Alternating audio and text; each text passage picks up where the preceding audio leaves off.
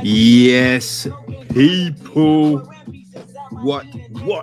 You know what time it is. It is day two of the 65th BFI London Film Festival. That's right, people. And today we got two films on day two. I will relate a stupid, a ridiculous thing I did for the first film, but yeah, two very contrasting things here, people. So sit back and let's get into it. Yeah, it's a fun one, people. Trust me. Okay, people. So I'm a bit of a dickhead. You know what I mean? Let's get it out there. I sometimes I have no clue what I'm thinking, right? I avoid trailers. Yeah, I find the synopsises often are terrible. So I like to go in fresh. You know what I mean? Because I've said this before. I remember the experience when I first saw Gladiator and The Matrix. Right, I'd heard about Gladiator just in the context of they're making a film set in gladiatorial times. That was it. But story-wise, I had no clue what the fuck was going down. I didn't know who was going to be in it, directing it, nothing. And Matrix, I hadn't even heard about it, right? There were periods of time where I was just working 24/7. It was insane. So, yeah. And just sitting in that cinema, and when it came on the screen, be like, yo, oh my God, this is incredible. So I always try and recapture that experience. And that's happened. I remember when I first saw Kick-Ass, had no clue. You know, someone was just like, yo, want to come to cinema? I was like, yeah, all right. Had a shit day. And then when I saw it, it was just like, yeah. You know what I mean? So that's great. Can bite you in the ass, though. Bite you in the ass. Now, with the press screenings, right? You turn up central London early ass in the morning, right? And man, with buses and trains and everything is just running slow. So my ass got there.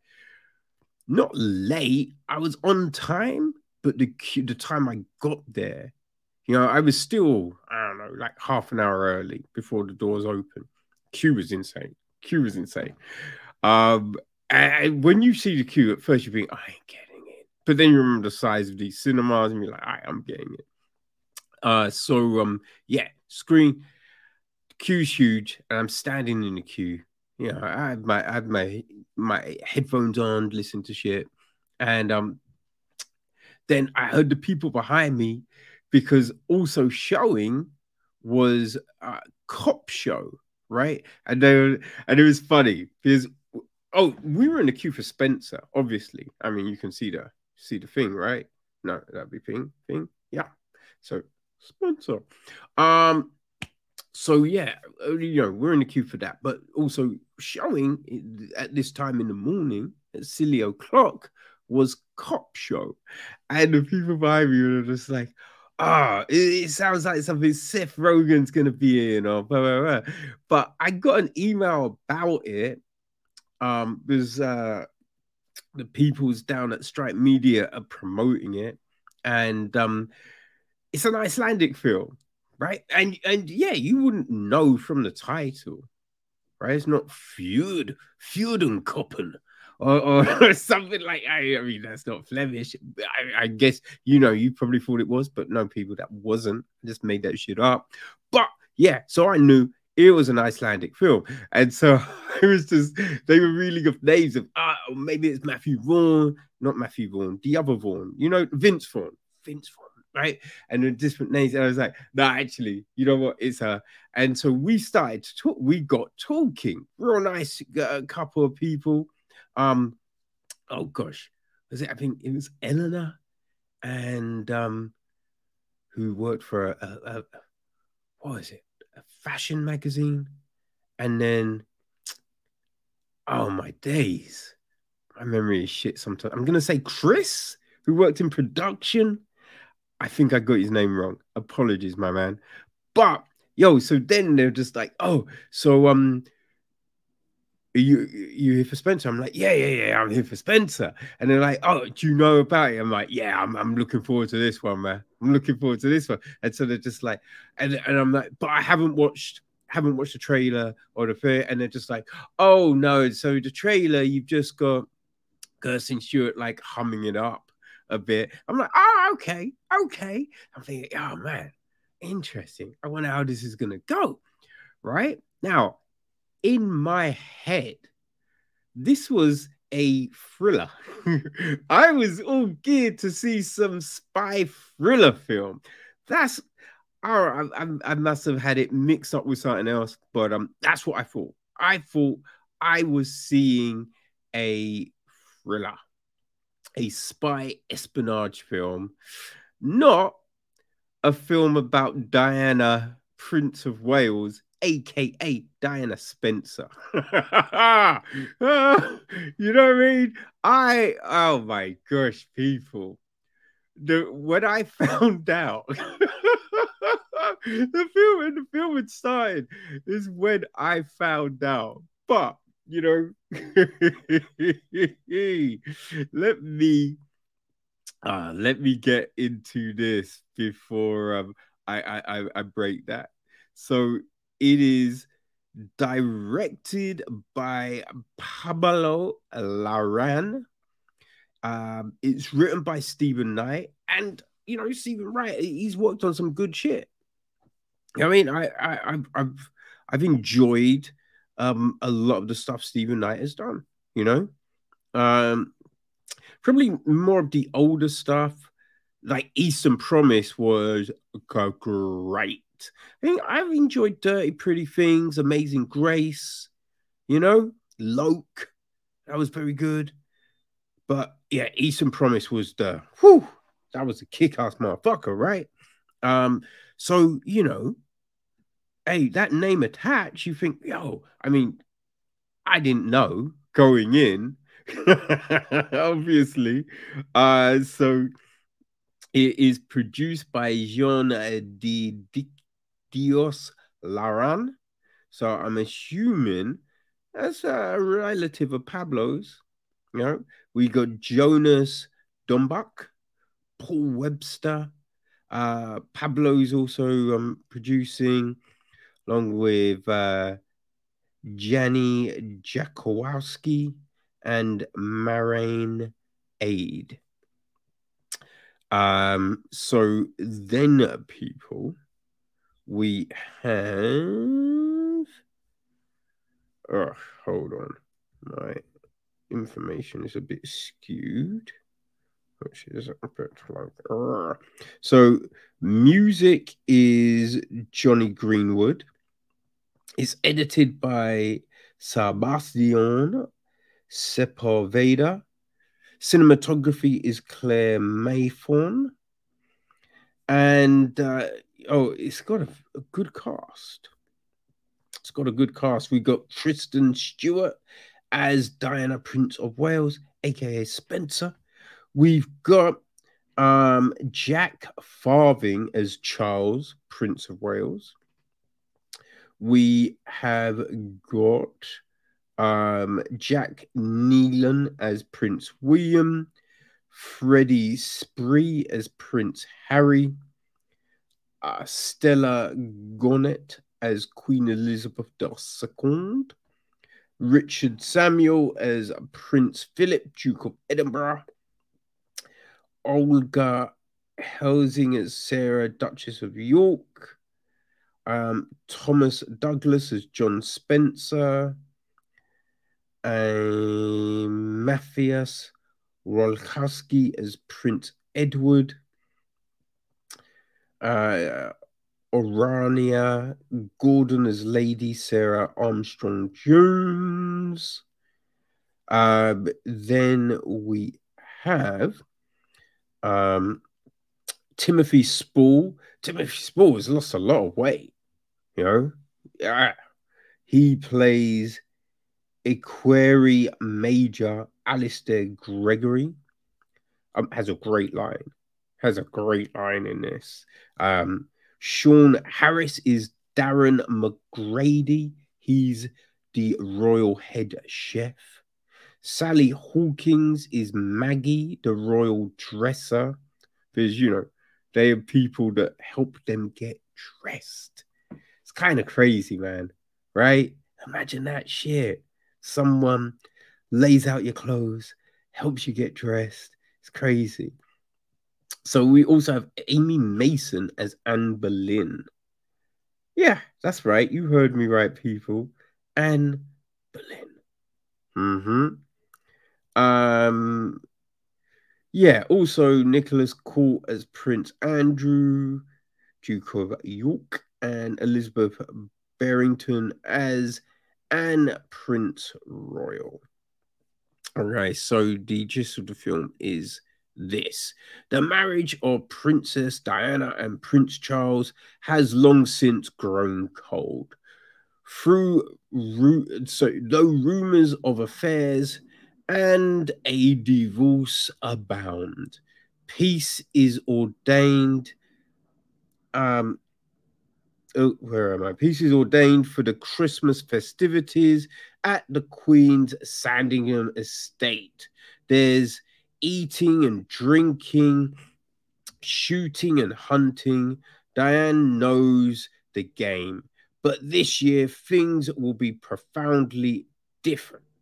Spencer is an imagining of what might have happened during those few fateful days. So, yes, that's it, people. You know what I mean? It's not a literal this took place. It's this could have happened. We think this may have happened. You know, which always a little bit dubious. You know what I mean? Always a little bit dubious. But yeah, so here's the rub, right? So I'm sitting there waiting for this espionage film to start. And so it starts and we see snow. See snow. Then we see like this big house and army, right? And we're the package is on its way. Bring it in. Right? And you're like, oh, okay. And then we just see these army people bring these big cases into this room. And it's like, oh, all right. Well, yeah, oh, are these dirty bombs? Right? Is someone gonna break in, steal them? What's gonna happen? What's gonna happen? So we have this. Then you see a lot of chefs. All right. Huh?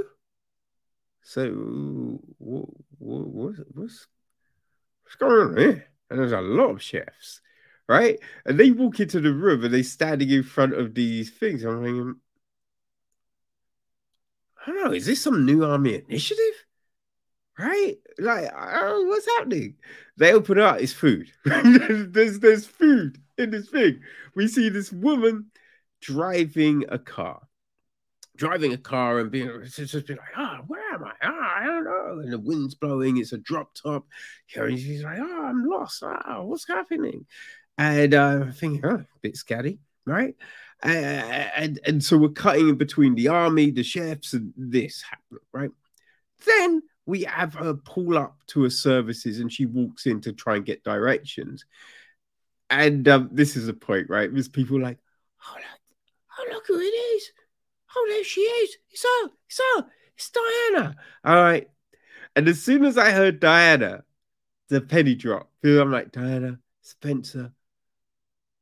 Oh, because I remember hearing they were making something about her, but I think I may have thought it was a TV series. I don't even know, right?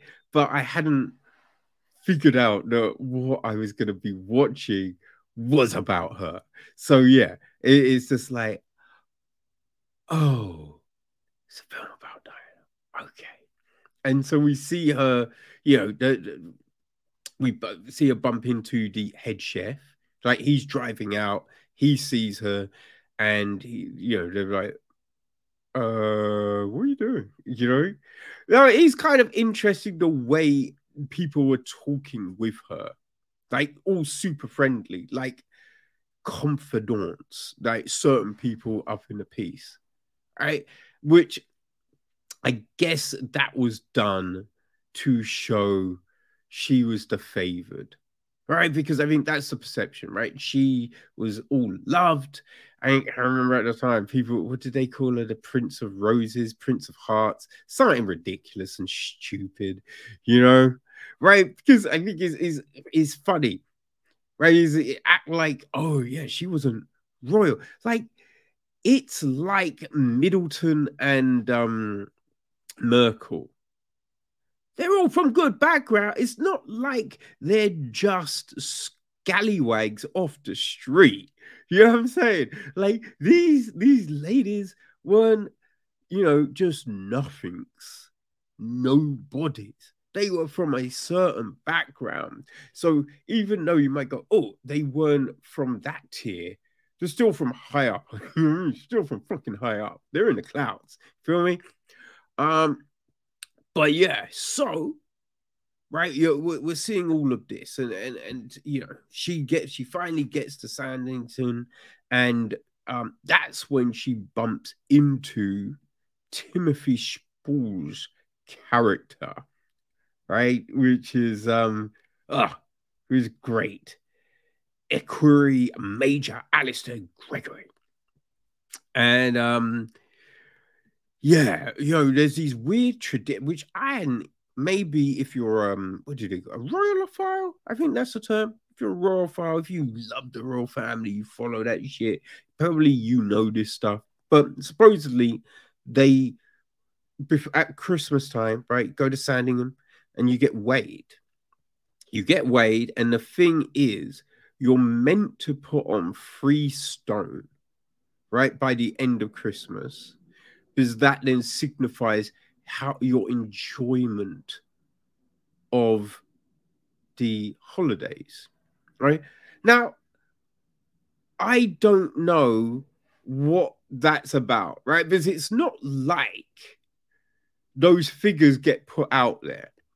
If everyone's like on the 22nd of December or whenever they arrive, be like, okay, so this is Kevin Scott from the news, and I just want to let everybody know the Queen weighed in at 125 pounds. That's right, people, 125 pounds. She's coming in a little bit lighter than this time last year.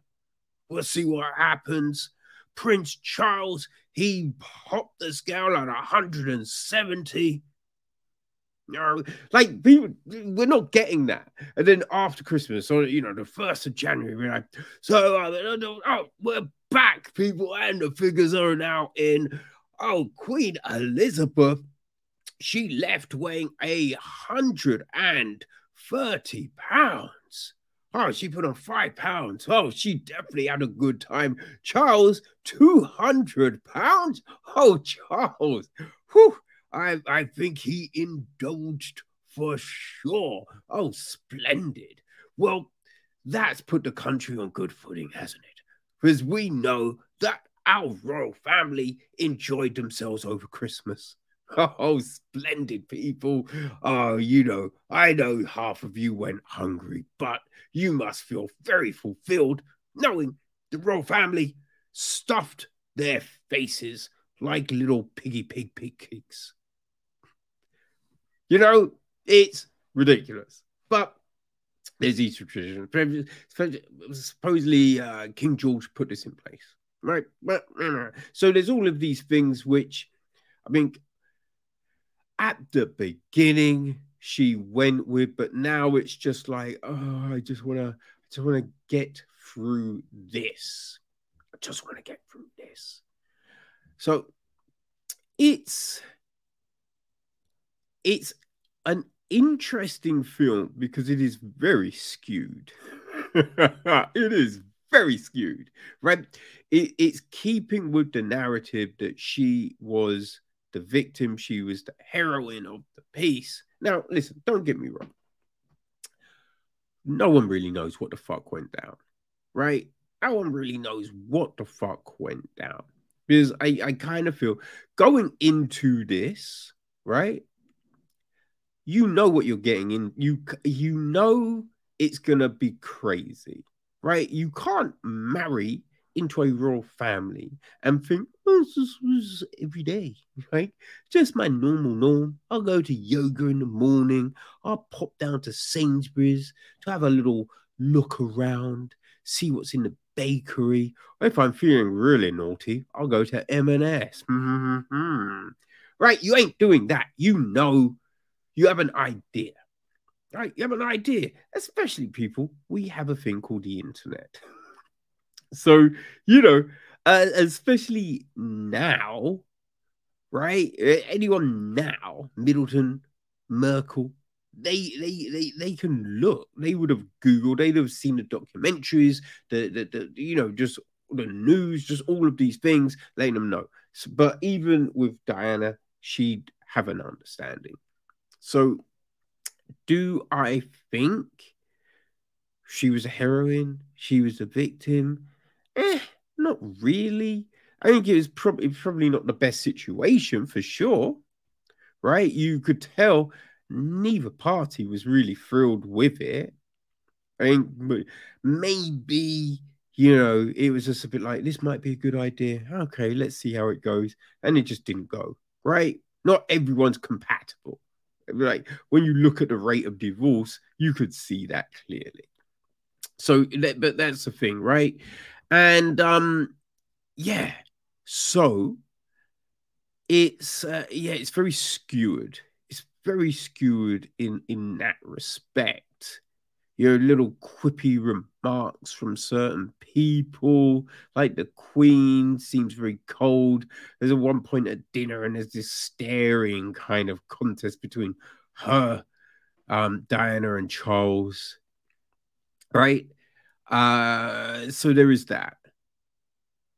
But what I really liked was the score. So it's a kind of a classical score, but it's ramped up. It's like a fever dream. It's very frantic. You know, it's uncomfortable. It's not great. Right. So, you know, it's not like, oh, this is not, I love that tune. Oh, you can tap your foot to it. No, no, no, no, no, no. This is a little bit different, right? So have that, and yeah, so I thought that was very good, and like as I mentioned earlier, we have her seeing Anne Boleyn, right? And so there's that analogy made between her and Anne Boleyn. Anne Boleyn, Henry killed her, you know, Charles, you know, got rid of Diana. You know, it's that kind of, this is what we're saying. This is what we're saying. The script, there's a lot of things in the script which are a little on the nose. Like at one point, she's like, do you think they're gonna kill me? You know, which is like, oh, come on, man. What? Really? That's what we're doing? But as I said, look, Timothy Spall's character had a great line because she, you know, he's been like, oh, I saw you doing this. And she's like, oh, what? What's your job here? What are you doing? Like, oh, so you're watching me? You're watching me? Because supposedly she's getting changed in front of her windows, but not drawing the curtains. Which, I mean, come on. Like, I think if anyone says like, oh, you might want to shut your curtains, people peeping in, like, I think that's not the craziest thing someone has ever said to someone, you know? But she's just like, oh, why are you watching me? Why are you watching me? And he's like, I'm watching so others don't see. I was like, ooh, it's a great line. That's a great line. All right. But yeah, there's a lot of craziness. You know, I don't we don't really get a lot of character development on anyone. You know, even with Diana, you don't really like everything is presumed, right? You assume, oh, right, she's probably like this because of, we know it's been 10 years, right? Um, but there's never, she mumbles a few things at times, but there's never really the, oh, this is the thing, bum bum bum. Even just talking to herself, right? Or the supposed Anne Boleyn. Now we do have a hallucinating. It does show the bulimia, but I think that's really it when you're kind of putting things on Diana.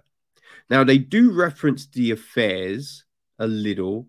They don't come out. And the weird thing was because they're in their own house. So I do feel the conversations might have been a bit more open. Right now, not saying they're going to be like, "Oi, mate, over here." No, it's definitely going to be more formal. But I think, I think certain things might have been said. And especially, look, we know Prince Philip. The crazy shit that motherfucker would say out in public. What the fuck is he saying behind closed doors? Right? So they reference the affairs somewhat, which I thought, okay, well, at least they're doing that. But yeah, I don't know. I think royal fans and Diana fans especially will definitely like this. I think if you watch The Crown, if you watch Downton Abbey, if you're down with those sort of things, you're going to dig this for sure. Me, I was just a bit like, meh, hum, didn't blow me away. The performances were okay, but Case Stew, which I think is ridiculous. Kirsten Stewart, she's all right, but again, I just thought it's all a little surface level. They didn't really seem that much depth because it was just kind of looking rapidly into the distance a lot and be like, oh, hmm, oh, oh, ooh, I mean, like, eh. But hey, as I said, if you are a fan of The Crown, right, it's been going on forever. If you watch all them Downton Abbeys, and that was a long ass series, right? If you're a fan of all of those things, yeah, I think you'll dig this. Okay, so now you may have missed the opening night, right? But never fear, because it is showing tomorrow, Friday, the 8th of October. It's at midday, though, people. It's at 2:45, 2:45. It will be again at the Royal Festival Hall. So if you want to experience cinema in a fancy ass venue like that, boom, that might be your opportunity. If you can only do weekends, it is showing that it's playing on the 17th of October, so the last day of the festival. Again, it's 2:45, 2:45 at the Curzon in Soho. Right now, it's showing that one is sold out, but as mentioned before, people, if you check on the day, there's often times people will return their tickets. Maybe they're ill, right? Maybe something else has come up. Babysitter's fallen through. Who knows? Who knows? But it's always worth checking. So, people, there you go. Spencer. And it's about Diana, Prince of Wales. It is not a spy espionage thriller. Be warned. Okay, people. So that's not it. That's not it. Don't worry. We've got one more film today, people. So sit back and let's get that one popping off right now. Okay, people. So today, well, it was a two-dayer. It was a two-day. Yeah, I mean that's an issue. Watching films and working. Ah, it was a two-filmer today, right? So second film on the docket was Bergman's Island. Yes, it was intriguing, intriguing. So I just got a glimpse of this the other day. I forget how, but I got a glimpse, and I was like, huh. You know what? I don't know. There seemed to be this charm to it. So I was like, you know what? I'm going to check it out. Right. So it is written and directed by Mia Hansen Love. Um, it is produced by Charles Gilbert, Eric Hemadoff, Rodrigo Teixeira, and Lisa Whedon. Cinematography is Denis Lemieux. It's edited by Marion Monel. Um, and the cast was good, man. So we have our leading protagonist, Chris, who's played by Vicky Cripps, and her husband Tony is played by Tim Roth. Okay, so we then have Amy, who's played by Mia Wakowska, and Joseph, who's played by Anders Danielson Lee. We've got Hampus, who's played by Hampus Norderson. Have Az, who's played by Arik Larsson. We got Hedda, who's played by Kristen Brunberg. Barrett, who's played by Melinda Kinnaman. Stig, who's played by Stig Bjorkman. Jonas, who's played by Joe Spira. His wife, soon to be wife, anyway. Well, no, they do become wife. Who's played by Nicolette, who's played by Clara Strauch, and the Super 8 man, who's played by Matthew Lesnar. So the projectionist, essentially. Okay. Right. So the gist of this one, people, we follow a couple of American filmmakers, Chris and Tony, who retreat to the mythical Faroe Island for the summer. Right, in this wild, breathtaking landscape where Bergman lived and shot his most celebrated pieces, they hope to find inspiration for their upcoming films. As days spent separately pass by, the fascination for the island operates on Chris and souvenirs. It operates on Chris and souvenirs of her first love resurface. Lines between reality and fiction will then progressively blur and tear our couple even more apart. Which I don't know if that's necessarily true. You know what I mean? But we do see some interesting things here.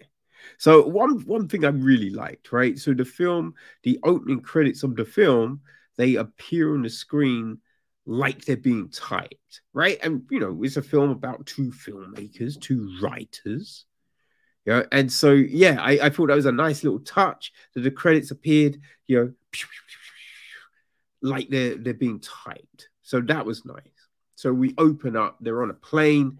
Chris is very anxious about flying, and then they're on a boat, and then they're driving. Right. And it's interesting seeing the dynamic between the two, right? It's not that relationship where, when she's worried, he's like, hey, don't worry, you'll be fine. He'll be like, hey, don't worry, you're not gonna die. Or her planes just hardly ever crash. It's like it's not saying the, just the plat, hey baby, it's cool, don't worry, I'm here for you.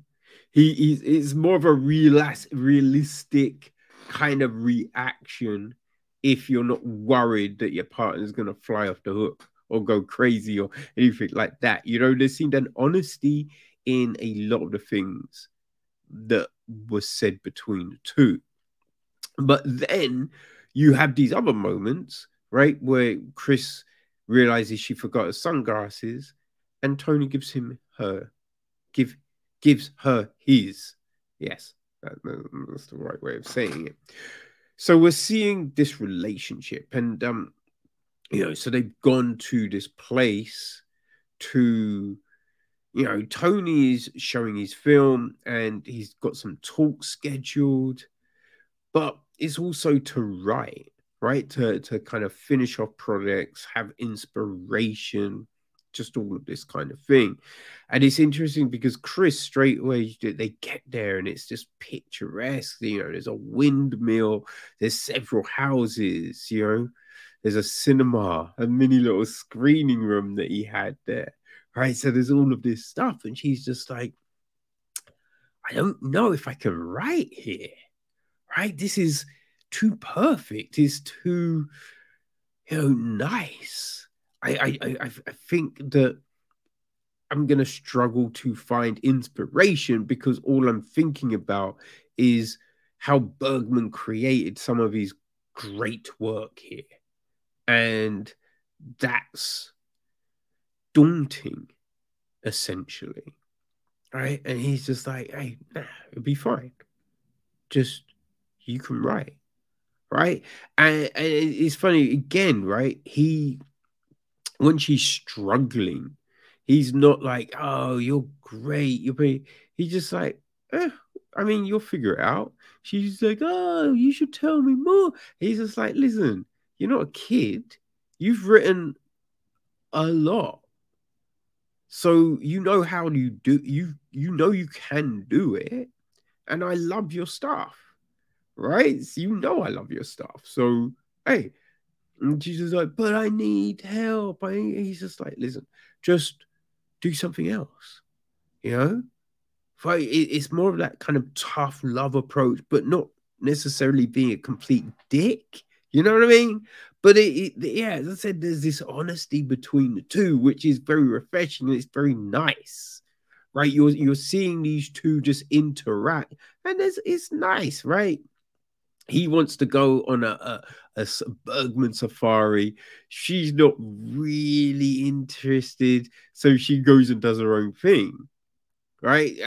And it's like interesting to see these two experiences side by side, right? What they take away from them, which does kind of bite her in the ass later on in the film, right? Nothing too crazy, but it's a kind of amusing something that happens later on. He's just like, Bergman Safari, and she's like, oh. But yeah, so we're seeing all of this. These simple. It's funny because it's not a fast paced film, right? And you might think, not much is happening, but it's just this slice of life that's very compelling. There's a charm to it all, right? It kind of sucks you in without you realizing it, which is nice. The scores in like it. I was going to say it's hit and miss, but it's not necessarily hit and miss because for the most part, I enjoyed it. But there's one piece of music at one point, I forget the actual scene, but I just like, oh, that doesn't really work for me. But everything else really liked. And there's this through piece of music that we hear oftentimes throughout the film. It was very string heavy, but it builds in this really nice way, and then the transitions and everything, it's a really nice piece of like it plays at one point where she's riding a bike, and just really like that piece. So yes, I wouldn't say the music was hit and miss. Just one piece that I didn't like, but the rest of it works. It works. I enjoyed it. Right. And so we have all of this, right? But as the film goes on, she finally finds some inspiration, right? And she finds it partly due to her not going on the safari, right? So she does her thing, and yeah, I think that she got some inspiration from that. Oh, I will say, right, some of the odd little things that we do see though, right, when she meets this film student, and he's like, "Oh, so yeah, I really enjoyed your films. Who are you here with?" She's like, "I'm here with my friend," and it's just like, "Hmm, that's interesting, right? Here with your friend." Now, there's nothing untoward happening, but it was very interesting in how she introduced. But then throughout the rest of the film, we do see them together and enjoying each other's company, right? So it this couple feels like a pair of well-worn gloves. You know, comfortable. There's no frills. You know what I mean? No pizzazz, but they're very comfortable in each other's space. You know what I mean? But yeah, what was very interesting though, we see as she gets this inspiration, we now have a film within a film, right? Because she's telling Tony about it, and then we start to see it, and it plays out. That's the Amy and the Joseph characters. So we see this interaction, and it's interesting the way they talk about the relationship. They talk about love, right? Because on one hand, as I said, look, we have Tony and Chris, like our well-worn clubs. That's one relationship. And now we're seeing this different type of relationship. And it's very interesting, right? And even with the confines of this different relationship, just some of the things that are said, right? Because they're talking about infidelity. Joseph's like, I've done this before. Yeah, I've done this several times, right? But then later on, it's just like, oh, I feel guilty. Oh, you cope with this better than me, but I feel bad about it, and it's like, do you know? Do you know? But you admitted to having multiple affairs earlier, so what's the deal, son? But yeah, well, it's yeah, as I said, it's interesting. Like, and then other interactions, like going to this wedding when she's pondering about the dress she's wearing, and you're just like, "Yo, are you insane? Like, what's wrong with you? What are you doing? You don't need to ask that question." And I think one of the things she says, right, is she's talking to the bride about the dress, and the bride's like, yeah, she's like, "Oh, will it be okay to wear this dress?" And she's like, "Oh, it's white, but it's not white. It's not white." And she's what did she say? She said something along the lines of, um, well, I think to the unnuanced eye, you may perceive it as being white. So it's just like you just called the bride a dum dum. Yeah, there's a lot of these amusing little quips and exchanges, which just really bring the charm out of this film. So I really did enjoy it. Other like talking about Bergman, and we find out about Bergman's past, and it's this critique on how much do you really want to know about someone you look up to, admire, respect their work. And then once you know things that maybe not be your cup of tea, does that alter your perception of the artist? Right. So there's these interesting points that come up in this film that really do speak to human nature, right? And I think that's one of the strengths of this. That's part of the charm of the piece, because you have all of this stuff, and it's just like, That's so true. That's nice. And we get to see these situations. So I really did enjoy Bergman Island, people. I would definitely recommend you checking it out. And right, so you may have missed today's showing, which was at the Curzon Mayfair, which is a very nice cinema. But it is showing tomorrow, Friday the 8th, at 11:15 a.m. That one will be at the BFI South Bank NFT one. Looks like there are still tickets available, people. And then it is showing the last Saturday, the 16th of October, again at the BFI South Bank, this time NFT 2, and it's at 8:20, don't worry, p.m., right? 20 to 9. Now, like with Spencer, this one is showing that it is sold out. But again, people, just check, because, there's oftentimes, returns. So you never know. You never know. But it's a charming little film. Actually, I do believe it is I think it's hitting cinemas. I thought I saw the release date. Now, I did think I saw. No actual release date, I do believe, but it is being distributed by Mubi, right? So I think possibly that means it's an online thing. It's going to be an online thing, but I'd say keep an eye on this one, because it's got a charm to it, right? It's got a charm, and as I said, a little nice little nuanced look at these different types of relationships. So check it out, people. Hope you enjoy it. Bergman Island.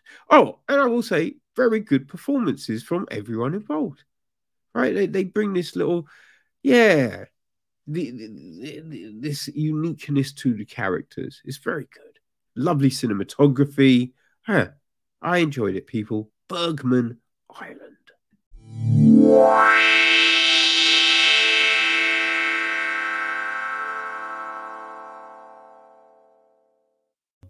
Okay, people. So that's it. That's it for another day. It was fun. It was definitely fun. Also, found out they got a little hub for us to work in between films, which is a nice little touch, people. It's all good. Unfortunately, the coffee is not free. I did think it was free at first, and then it was like, oh, it's not free. Okay, all right, fine.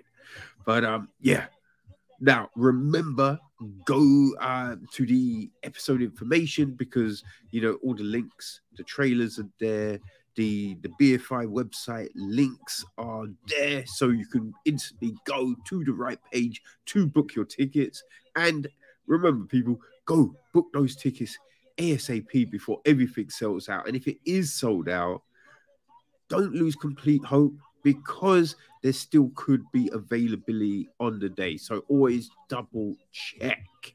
And if you haven't already, follow the BFI on Twitter, Facebook, Instagram, and YouTube, because there's a whole heap of content coming, talks and other experiences, and you don't want to miss that, people. So until tomorrow, day 3, peace.